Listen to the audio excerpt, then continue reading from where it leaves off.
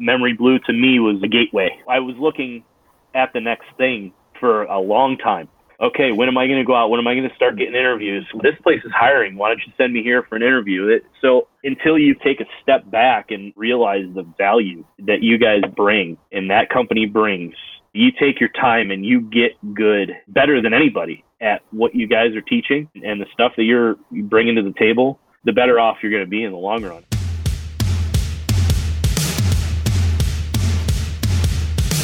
Hi, everyone. Today, we're fortunate to have Tim Fabian on the podcast. Tim is currently living in upstate New York, crushes people in an adult hockey league. A couple of more interesting hockey things about Tim.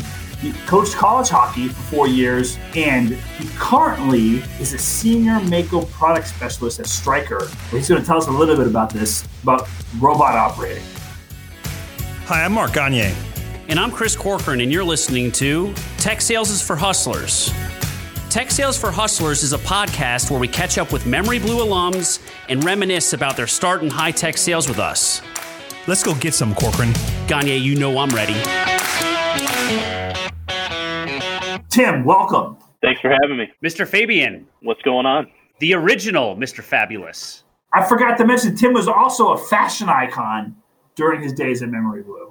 Yeah, I brought out a special shirt today for you. I know Love it's a podcast, but... Well, dude, I was like, those things are the whale, and then you were like ahead. Then it got popular. I was like, I started seeing that stuff everywhere. Yeah, I actually got turned on to it in college. Went to school at a small college in Syracuse, and Syracuse University has a lot of bougie students. And there was a store there that was carrying it, and I liked it and just grabbed onto it. I couldn't afford it then, but maybe Christmas time. All right, well, Tim, it's great to have you. Cork and I are excited that you took some time off from your day to work with us on the podcast, or join us on the podcast. It's been a while. When I say it's been a while, you worked with us for almost 2.5 years, dated back to January of 2011. So we're going to come back to that. But let's get the audience a little familiar with you. Tell us a little bit about Tim Fabian. Start with a little bit. We don't need to go into detail, but where are you from? Where'd you grow up? That sort of thing. Yep, I grew up in upstate New York, where I'm living right now. Went to high school here, went to college not far from here, about an hour and a half north. Studied political science. I was going to go to law school. That never ended up happening. My first job was with the state of New York, working in the Department of Motor Vehicles for a little while. Just the girl that I was dating at the time kind of hooked me up with a job. Her dad was high up in the state. I never really wanted to work there. It was just something to pay the bills. Let's go back. You were an athlete. Tell us about that. Yeah, I've been playing hockey my whole life. Started when I was 3 years old. Played all the way through college. It was a pipe dream to play serious hockey as long as I could.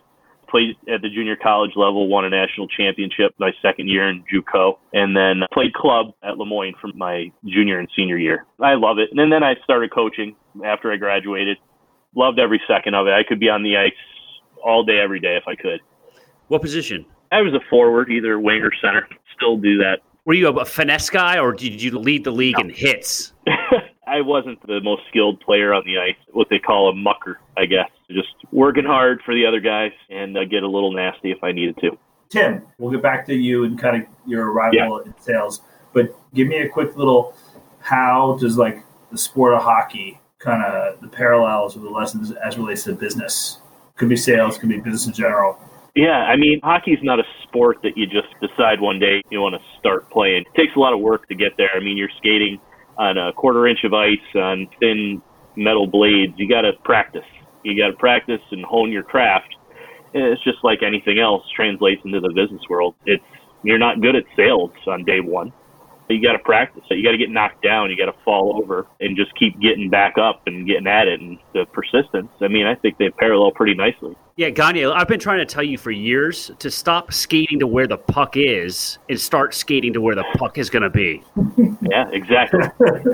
That didn't make any sense to me because I didn't know much about hockey. I can't insult hockey with Tim on the podcast, or he's going to get a little nasty with me. You're far enough away. You can't reach me right now. I'll learn that lesson one day, Corcoran. I don't know when. Wake me when it happens.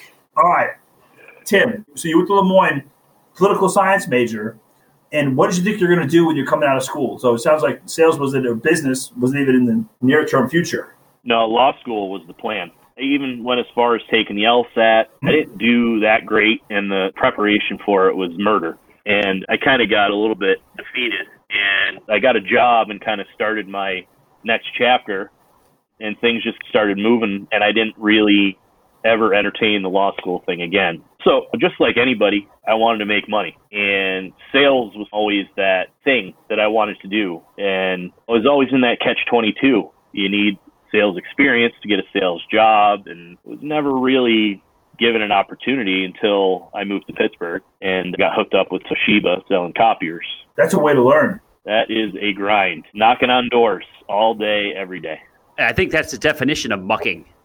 Yeah, you got that right. I'm better for it. I learned a lot. I mean, it was my first sales job. It was kind of a rude awakening. Just because you're in sales doesn't mean you're making a lot of money. I think my salary was like in the low 20s, and you got to make that work until you start selling some things. And it was a tough sled for a while. Describe for our listeners a little bit about what you were doing and the day-to-day, how you got the job. Yeah, so at the time, girlfriend, now wife, was living in Pittsburgh, and we were taking it to the next level, and I decided to move down there without a job. So originally, when I moved there, I got a job at J. Crew as a personal shopper. Very on brand. How did you take me personal shopping? It was basically just another means to an end, just something. They painted a very beautiful picture of what the job could be, and it wasn't really like that.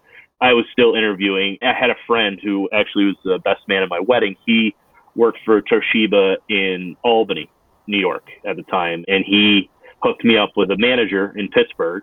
I interviewed there and got the job. They don't really give you the full picture when they're interviewing you, but a day on the job was I had to make 30 cold calls to businesses in person a day. So like knocking on doors, just showing up unannounced. Yep, carrying my bag and handing out business cards and information. And the goal was to walk in, which it seems wild, walk into a business unannounced, no appointment, and get in front of the decision maker, which, I mean, 99.99% of the time, it's not going to happen unless it's just a small mom and pop that you're walking into, but those aren't really going to pay the bills anyways. So, yeah, I did that for a little over a year. I had some success. Was this in downtown Pittsburgh, or were you up in the suburbs, or did you have your own territory? Yeah, I had a territory that was in the northern part of Pittsburgh. Our office was right near where the Steelers and the Pirates play, but everybody just scattered into the suburbs and in the surrounding areas. There's a lot of business, but, you know, as Pittsburgh, it's very blue collar. So at the time, 2009, 2010, people were still bouncing back from not so good times, and nobody really wanted to spend money on technology. So it was a tough go, but again, learning, grinding. And I get that sales experience on my resume, and it led me to you guys. Talk about that. Yeah, how'd that happen? So another friend of mine, Bobby Bryant. Oh, Roberts. Yeah, one of the OGs at memoryBlue. Where art thou, Bobby? Yeah, hit me up. There you go. Hit me up, too, after you hit him up. So, yeah, he just hooked me up with you guys. He told me that he had worked there once upon a time. It was a good gig, a springboard into bigger and better things. So we met, and the rest is history. How did you know Bobby? Bobby and I played college hockey together at Morrisville State in the middle of nowhere, upstate New York. Did you guys win the national championship together? We did. There you go. Good. I thought he may have left the team, and then that's what it freed you up to win the national title. Yeah. Dude, that's so wrong. Bobby was a very integral part of that national championship run. He was good. He kept the water cold or what? Yeah. Water bottles filled and fresh towels on the bench. Everybody needs a guy like that. Sharpen the blades. Did he play defense, I want to say? Yeah, he did. Nice. All right. Respectfully, shout out to Bobby Bryant. All right. So Bobby hooked you up? Yeah, he hooked me up, sent my resume in, and I think I met with Chris the first time around. And then I don't remember the whole process, but met with Chris, and then I think I met with the two of you, and then started just after the first of the year. I actually lived in a hotel for a week or two, and then I slept on Bobby's floor for another couple weeks, and then my wife moved there, and we got our apartment. All right. You're coming from selling copiers door to door in Pittsburgh. Then you're moved down to Washington Capital Territory, right? Working with us. What do you remember? I mean, coming from the copier world, it was all product training. It wasn't here's how to sell it, or here is some ideas on getting in front of those decision makers. It was, here's everything you need to know about this copier and what it can do and how many pages it can print, and then go sell it. And now we're flipping the script, where it was at memoryBlue, it was learning everything that I needed to know to get in front of that decision maker and talk to him intelligently. And the product is secondary. The Sandler still use some of that stuff today, every day. And so I think I remember Chris using the analogy of drinking from a fire hose. It was great. I loved it. I enjoyed it. I learned a ton. And yeah, I'd recommend it to anybody. Take us back. So what office were you in, and who were you rolling with back then, Tim? When I first started, I was out in the bullpen. We were on the first floor in Tyson. And Corcoran was in the back. You too, you both were in the back. And I was, I think, one or two spots in front of you. Who was I around? Battle? Battle, wow, our Battle. Sneaker. Yeah. Trying to remember who else was there. So when I started, honestly, there was, 5 people there, maybe? A decade ago. Yeah, it was super tiny. This was coming right out of 08, 09, the Great Recession, when we were at a kind of a low point in terms of size. So you helped us rebuild. Yeah, I remember Eddie. Eddie McGuire. One day. But anyway, so yeah, I mean, I got hooked up with some interesting accounts. Steve Ely, Equity Core. Whoa, holy moly. That was something else. For everybody that doesn't know what Equity Core is, it was an executive search firm. And my job was to set appointments with CEOs that were looking to hire executives, very small, finite number of people that I could speak to. Tim, if I remember correctly, it was an alternative. Sorry, yes, you're right. I don't know why I couldn't just spew out that elevator pitch. It's like embedded in my brain somewhere. How bad is it that I remember it, and you and Corcoran ran the campaign? Maybe we're trying to forget it. That was a great campaign. Ely ran, you know what? Ely appreciated the value of process and integration and teamwork. One of the few clients that come by the office to meet, and you were calling some. Let's talk about that, actually. We talked about that a little bit in the prep. Corcoran, the type of people Tim was calling for that campaign? I think, if I remember correctly, Steve had his own sales force that was pre-populated with people that his target list, and we would drill down on it every single week, and we came up with this method of email, voicemail, multi-level campaign. You call, you leave a message, immediately hit them with an email, follow up a couple days later. There's, 4 or 5 levels to it. Sometimes it works. Sometimes I get an email back saying, please leave me alone. I'm not interested, but I have your info, which is, I'll take that. It is what it is, but it was interesting. Steve's a good guy. I mean, I think he knew Ganesh personally, or if he didn't, he led me to believe that he did. So he had a lot of impact on me even now. I haven't talked to him in 10 years, but stuff I learned from him, I still learn, or still use. So I'll say this about it, that campaign, because I was involved with it. If I were you, I would have definitely wanted to be on that campaign for a couple reasons. One is you're working directly with the business owner. Number 2, he cared so much and was involved and was committed. And then number 3, it was challenging because you had to go and get C-level people at a very specific organizations. And he provided the resources. And he was a pioneer, in my opinion, in terms of building out those cadences and having a very strong process. And I remember when you started the campaign, it was you and there were some other folks involved. And I remember I went to Steve and I said, Steve, listen, you're working with us for X number of hours. I think to give us the highest level of success, let's put Tim on it full time. Let's put all our chips behind him. And he's like, okay. And during that time, he had also was working with another provider. And like a week or two later, he's like, hey, Chris, I'm taking a page out of your book. I was like, oh? He's like, yeah, I'm not working with that other provider. I'm just working with you guys. And so like we were very much aligned and all in it together. And so operating at that level when everyone's all in. Yeah, and the successes that I did have, he was very generous he showed how appreciative he was.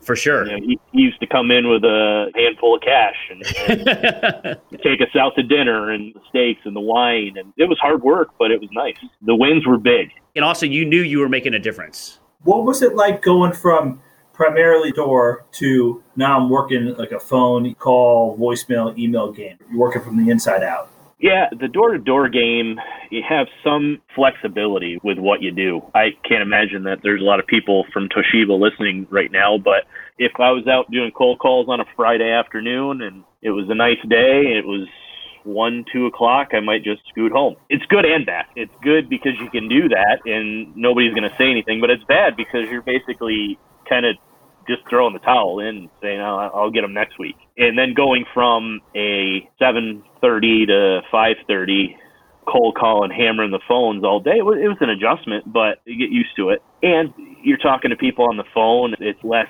impactful if they're not interested. Where one-on-one, face-to-face, somebody says no and turns their back on you. Thanks. Yeah, okay, I got it. You on Ely full-time for a duration of your equity core, of your tenure as an SDR? I think at one point it went to half-time. Okay. So I think 20 hours a week. I had a couple other accounts that I worked on. Cycle 30. We flew out to Seattle to kick off the account. Me and Tad and Mike Jones. Mike Jones! Remember? Yeah. Yeah, that was an experience. I mean, they set us up in corporate housing and wined and dined us, and it was nice. I had never been out there, so I took advantage. And there was another one. I can't think of the name of it right now. It was cybersecurity NetWitness. NetWitness. They ended up being acquired by RSA. Yeah, I think that happened while I was there, but we weren't working with them. And then the NetWitness CEO is now the CEO of Tenable. So you had some pretty impactful clients in terms of that's pretty cool. And then when you were working with us, what did you get good at? What was the Tim Fabian signature move? Was it the phone? Was it the email? Was it something else when you're on the phone? So I like to think that I was pretty good on the phone, especially with the CEOs. I mean, you got to be on your game when you're talking to a CEO of a multi-million-dollar company. And I don't know. I used to have some recordings of conversations that I'd have with some of these CEOs, and I think I was pretty good. This isn't you yourself telling you it. Steve, the client, was telling you that too. Yeah, I mean, he would definitely pump my tires when he heard something good. And every Monday, we would evaluate however many calls, and I'd get not ripped to shreds, but it was scrutinized in a good way. If Corcoran was going to go to bat with you or for you together on a campaign full-time, it's not because we thought you were good. It's because this guy's good. We're going to put him on this campaign full-time, because once you do that, once you tell a client, we're going all in, Mr. Fabian, 40 hours a week, full-time, that's a sign of confidence. Yeah. Looking back on it now, I mean, at the time, it was tough.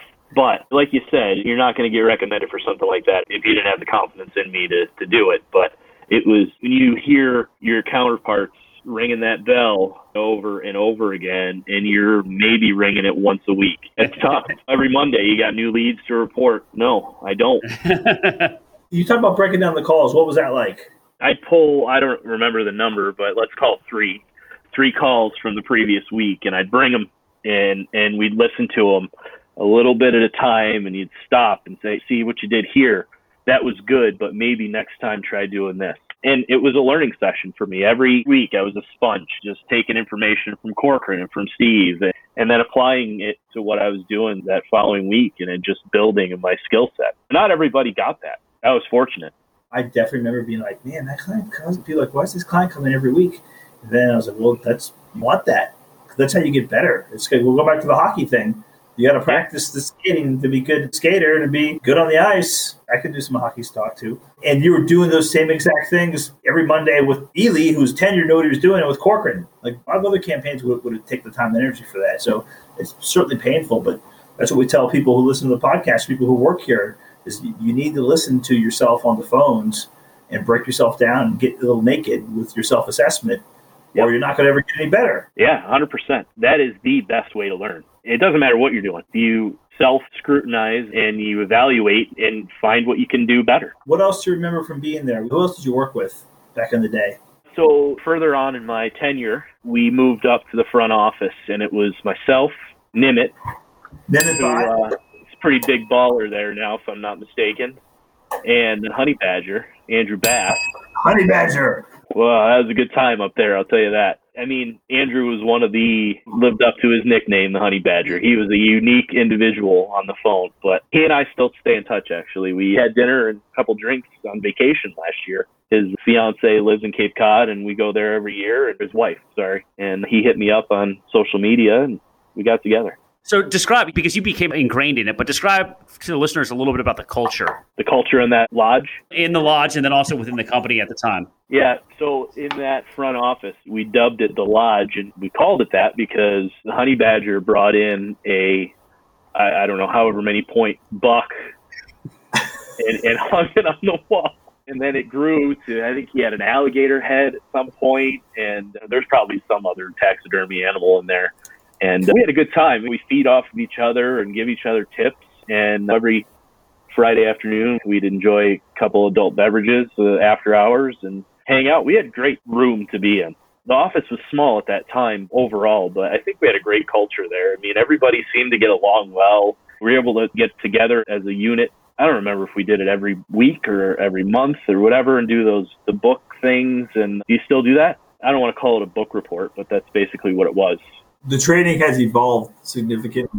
That happens. We could have a whole other podcast on what the training is like now.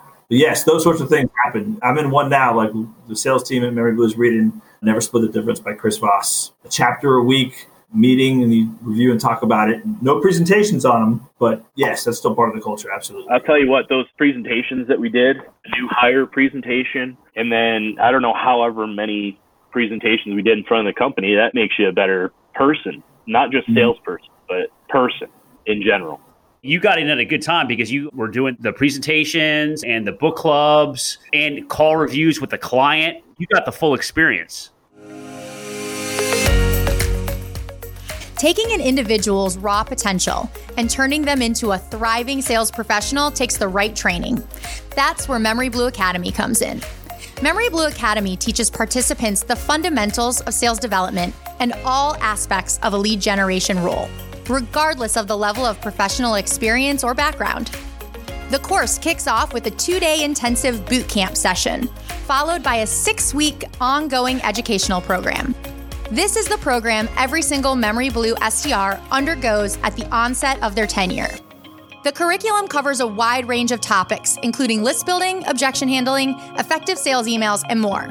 Participants will be shown how to successfully execute a diverse set of sales activities in a very short time, experiencing tangible and lasting skill growth. To learn more and sign up for a seat in an upcoming session, head to memoryblue.com/academy. So Fabian, who besides yourself was the best SDR there? Oh man, that's a loaded question. I mean, everybody had their strengths. I think Tom Gassman separated himself from just about everybody else. He was a hustler. Probably still is. Tell me more. He came in his first day, cigarettes smoking, Jeep driving. I don't know where he was from, but, I was like, man, this guy, I don't know. It's going to be an interesting, but man, he hit the ground running. And I think him and I, we might have worked on, we did search together. And because we moved over to that other office over by, what's that called? The Lost Dog. Yeah. Tech Center or Tech Corner. Yeah. Me, him, and Devlin. Oh, Nicole. Nikki D. Yeah. Nikki D. Holy crap. All right. Yeah, so Tommy's pretty good. Tommy's still here. I was Tommy's delivery manager, and I remember sweating a little when he started. And then we were talking about Mr. Bott on his first day, right? Yeah. I mean, nobody comes in knowing the job. So Nimit, I think this is his first job out of college. He was a very timid guy coming in. MG and I were talking about this before we started recording. He was like, you remember the scene in Bambi where he walked out on the ice and he went, he was like one of those. Nothing against Nimit. I love Nimit.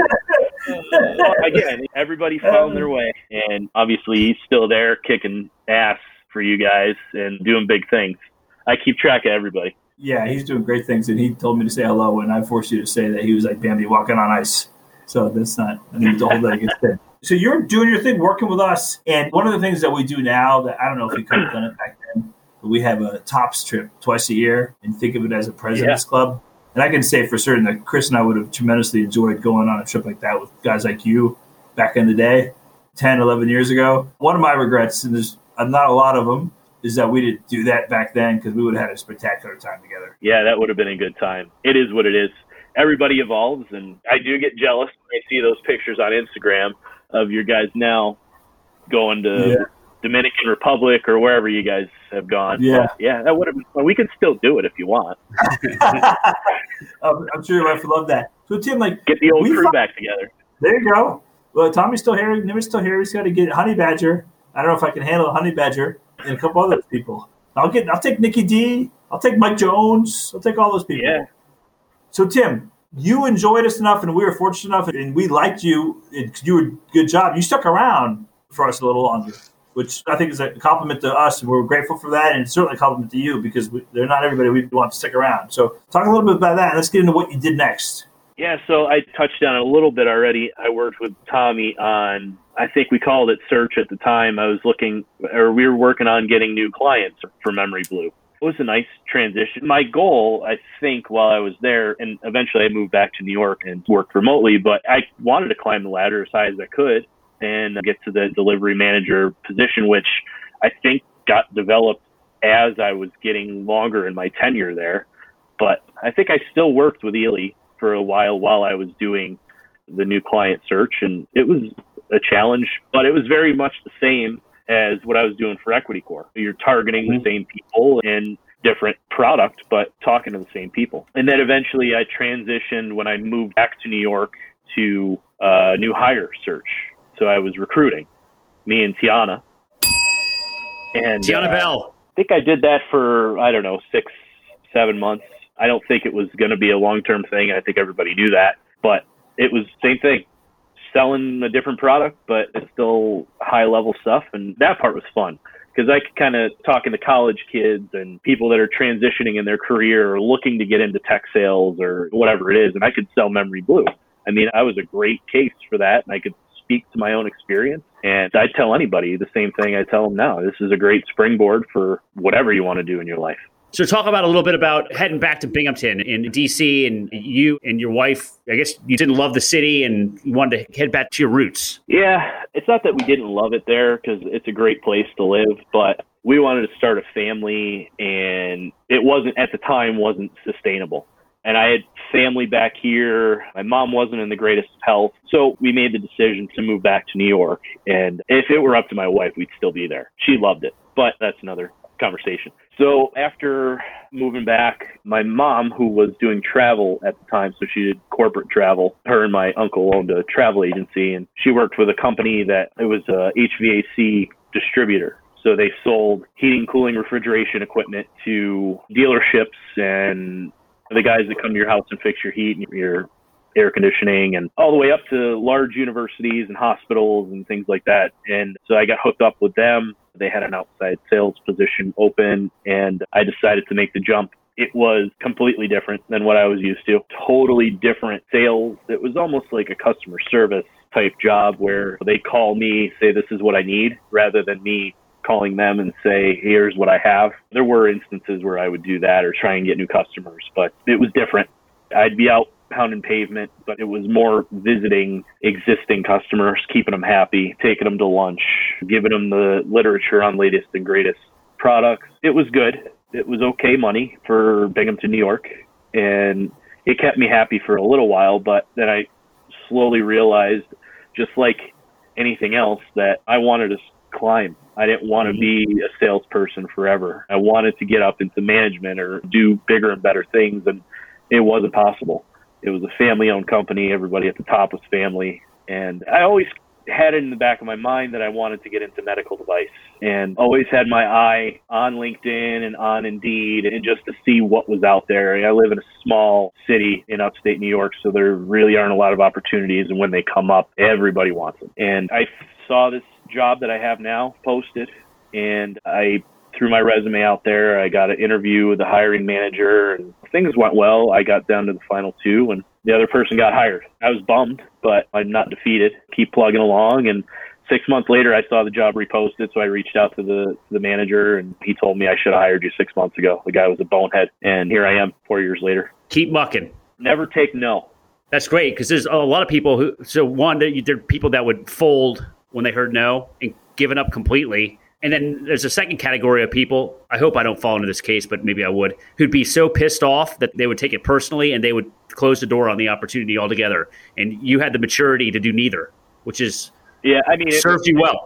I was pissed in the beginning because I thought for sure I was going to get hired. And whatever the reason was, I hear things now that it was because of an existing relationship or whatever, but it doesn't matter. I'm here now. But I was pissed. But I used it as motivation too. It's great. Tell the listeners a little bit about what you're doing for Stryker. Yeah, this job that I have is not a sales job. So at a high level, I operate a robot that helps surgeons do knee and hip replacements. So before this technology existed, and there's still surgeons that do this, they basically take a jig.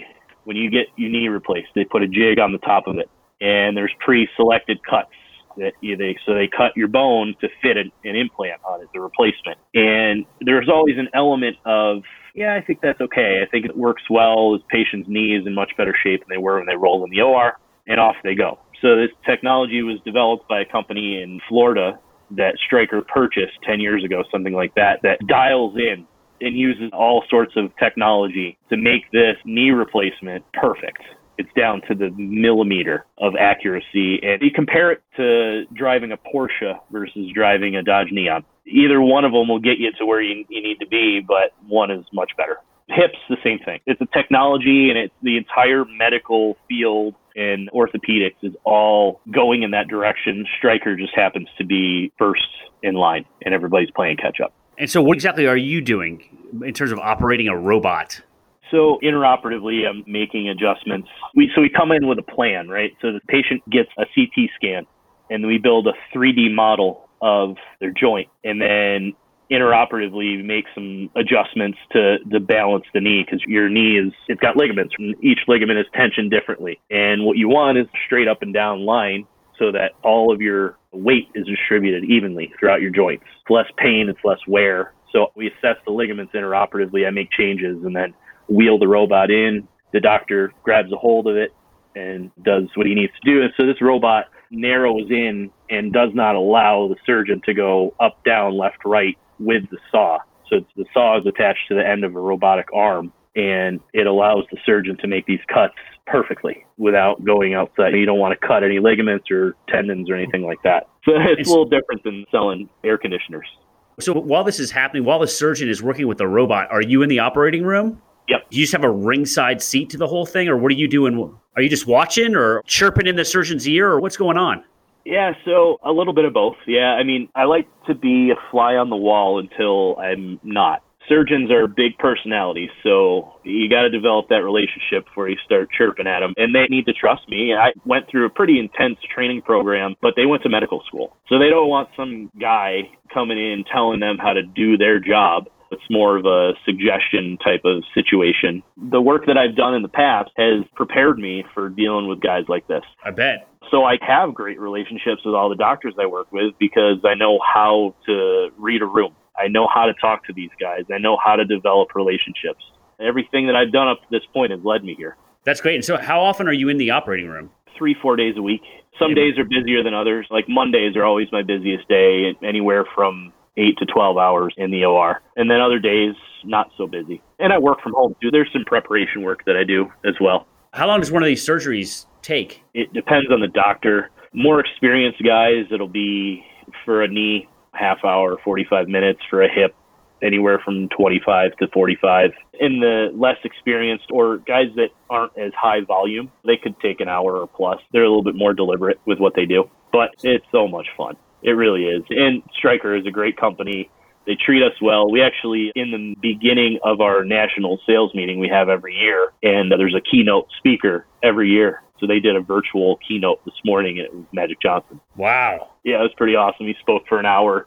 It's just stuff we do. They sent me to Switzerland a couple years ago to do some cases there, and I definitely made the best of my time there. That's awesome. Caught a couple hockey games while I was there. It's kind of like going to a European soccer game. Not really. Those are much more fun. Oh, yeah. I forgot you're a soccer guy.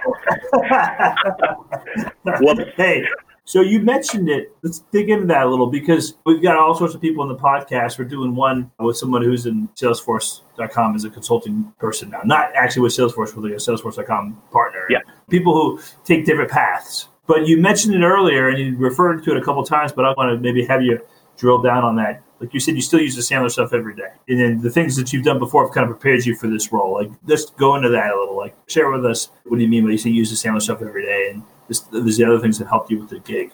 It's just habit now when I make a phone call to whether it's a coworker or office manager at a surgeon's office or what, I always start the call with, did I catch you at a bad time? Or is this a good time? I just do it. It's a reflex.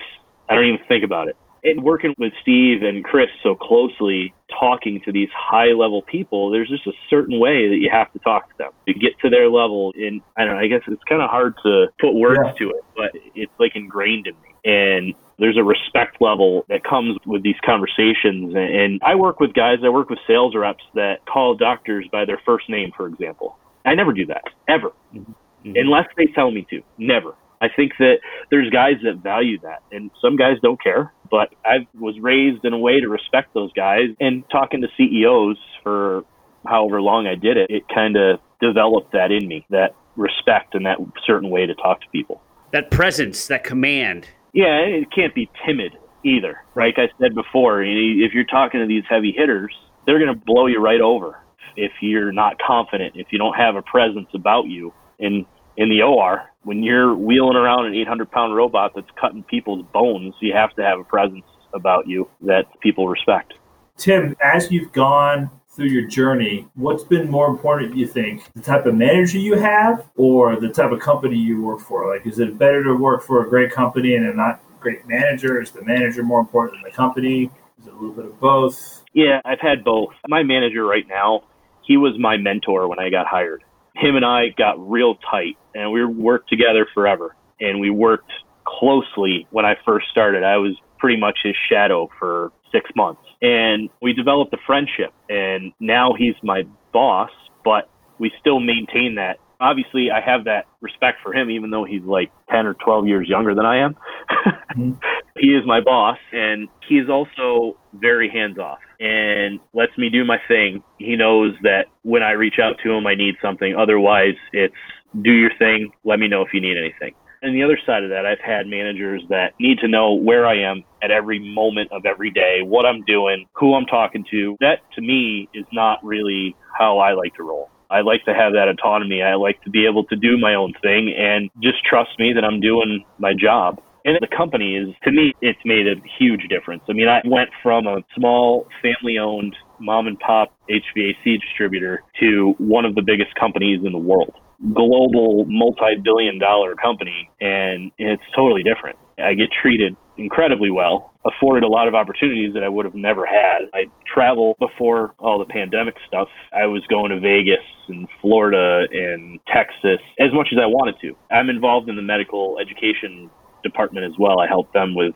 certifying new surgeons that their hospitals buy the robots. So they both have their advantages, but I wouldn't trade what I'm doing right now for anything in this company for anything. I hope that answers your question. I got a question for you. So I would like to know, like, just for you to compare the different sales roles that you had, when you were selling copiers door to door, you were working with us on an inside sales capacity, trying to connect and secure face-to-face meetings with C-level executives, to selling HVAC equipment. What role was the hardest? Oh, good question. I think that what I did at memoryBlue was the hardest. I think I do, yeah, because most of the sales that I had when I was selling HVAC stuff, it was going to happen anyways. I was just there. I was the guy to take the order, so to speak. It was more order taking than it was anything else. It's a very loyal business, so flipping people from one vendor to another, it was challenging, and I really didn't get involved in that a lot. I mean, memoryBlue, every day was a grind. Every day was hammer the phone and hope to God you get somebody on the phone. Copier sales was a different animal altogether. I mean, it was knocking on doors, similar, but not the same. It's my first sales job. It was hard at the time, but if I knew now, or if I knew then what I knew now, I think things would have been different. One of the things I think that our listeners should understand is that when you were calling for Steve, these C-level executives and CEOs, you had to book face-to-face meetings. It wasn't phone calls. Yep. You had to book face-to-face meetings, which that's a much bigger ask for anyone, especially a CEO, to go and carve out an hour to sit down with somebody. Yeah, that was a big time. I mean, I still remember, I don't know if you remember this or not, Chris, but the first meeting that I set for Steve, he made me go with him because it was a guy that he knew was just blowing smoke. It was a guy that he had dealt with in the past. His name is irrelevant at this point. So we go to his office, and Steve told me going into it, and he picked me up in his Land Rover. We rode over, and he said, "You're going to be sorry that you came on this appointment." I'm just okay. So we go in. I'm not kidding you. This guy had more cologne on than I have ever been around in my life. It was unbelievable. Sure enough, he wasn't really looking for help finding an executive. He was just a meeting taker guy. Like, he just wanted to talk to somebody. And Steve knew it going in, but, gave me the benefit of the doubt. And I think I got lunch out of it. So, What a memory. So, Fabian, you mentioned you keep track of folks who you used to work with. Yeah. What do you see some moves that people make? Because we've got these people work for us now. And everybody is really anxious and excited about what they're going to do next, what they're going to do, what am I going to do next, what am I going to do next. And we're like, listen, you need to get good at this job. Get good at all these certain things. Slow your roll. We screen folks for certain character beliefs and dispositions and traits. Yeah. And one of them is we like people who are impatient, but the same thing too, you're asking people to be patient. So sometimes people get out ahead of themselves a little bit.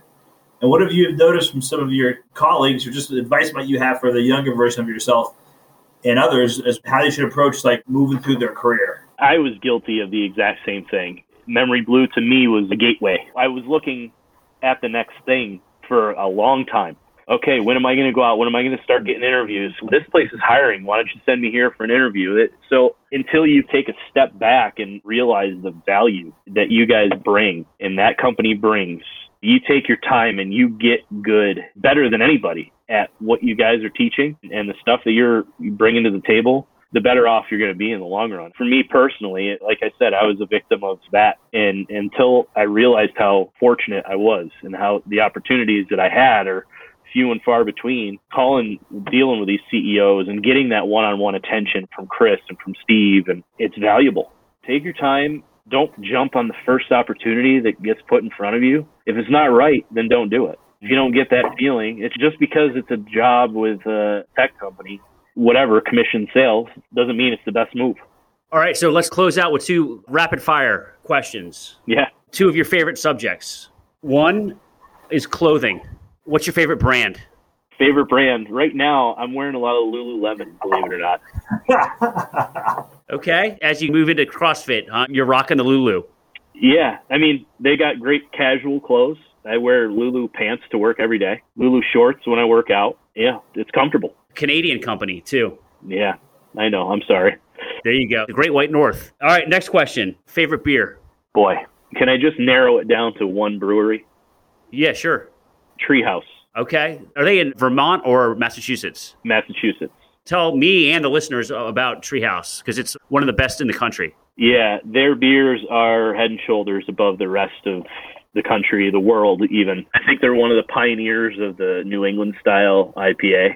And every year when we go to the Cape, it's a stop along the way and on the way back. Because you can't get it anywhere but at the brewery, so I spend more money than I should at the brewery. But yeah, their beers are just knockout good.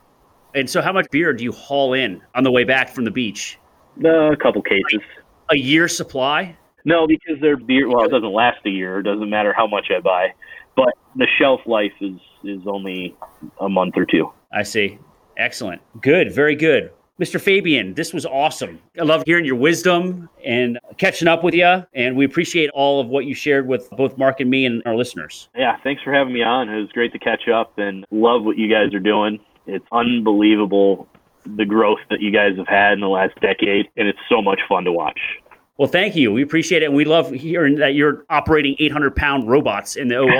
If I ever need any sort of surgery, I'm calling you. You're going to be the guy with the freaking route. I don't care who the surgeon is. I want Tim telling them, I want you operating the robot. Apologies for the rest of your all's lives to your wife, who has to endure your Sandler-isms the entire time. Yeah, she's gotten used to it. I'm sure. Awesome. All right, Mr. Fabian, thanks a bunch. All right, guys. Thank you. Thanks, Tim. Peace out. The pain of finding and hiring strong sales professionals is a critical challenge that is widespread and getting worse. The memoryBlue direct hire service specializes in filling sales development roles within the high-tech space. And with a 1-year performance guarantee and 0% interest financing, you can feel secure in your selection process when you use memoryBlue Direct Hire. As a company, we hire close to 300 SDRs annually across our 5 office locations. That's nearly an SDR per day all year long. Finding, hiring, and developing sales talent is the core strength of our business. Now, we're letting the public tap into the resources of our world-class talent team, specifically trained to find high-potential SDRs in order to close this gap. For more information on this service, check out memoryblue.com/direct.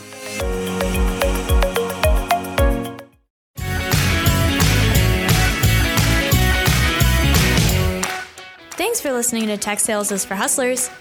Please subscribe and leave a 5-star review after the beep.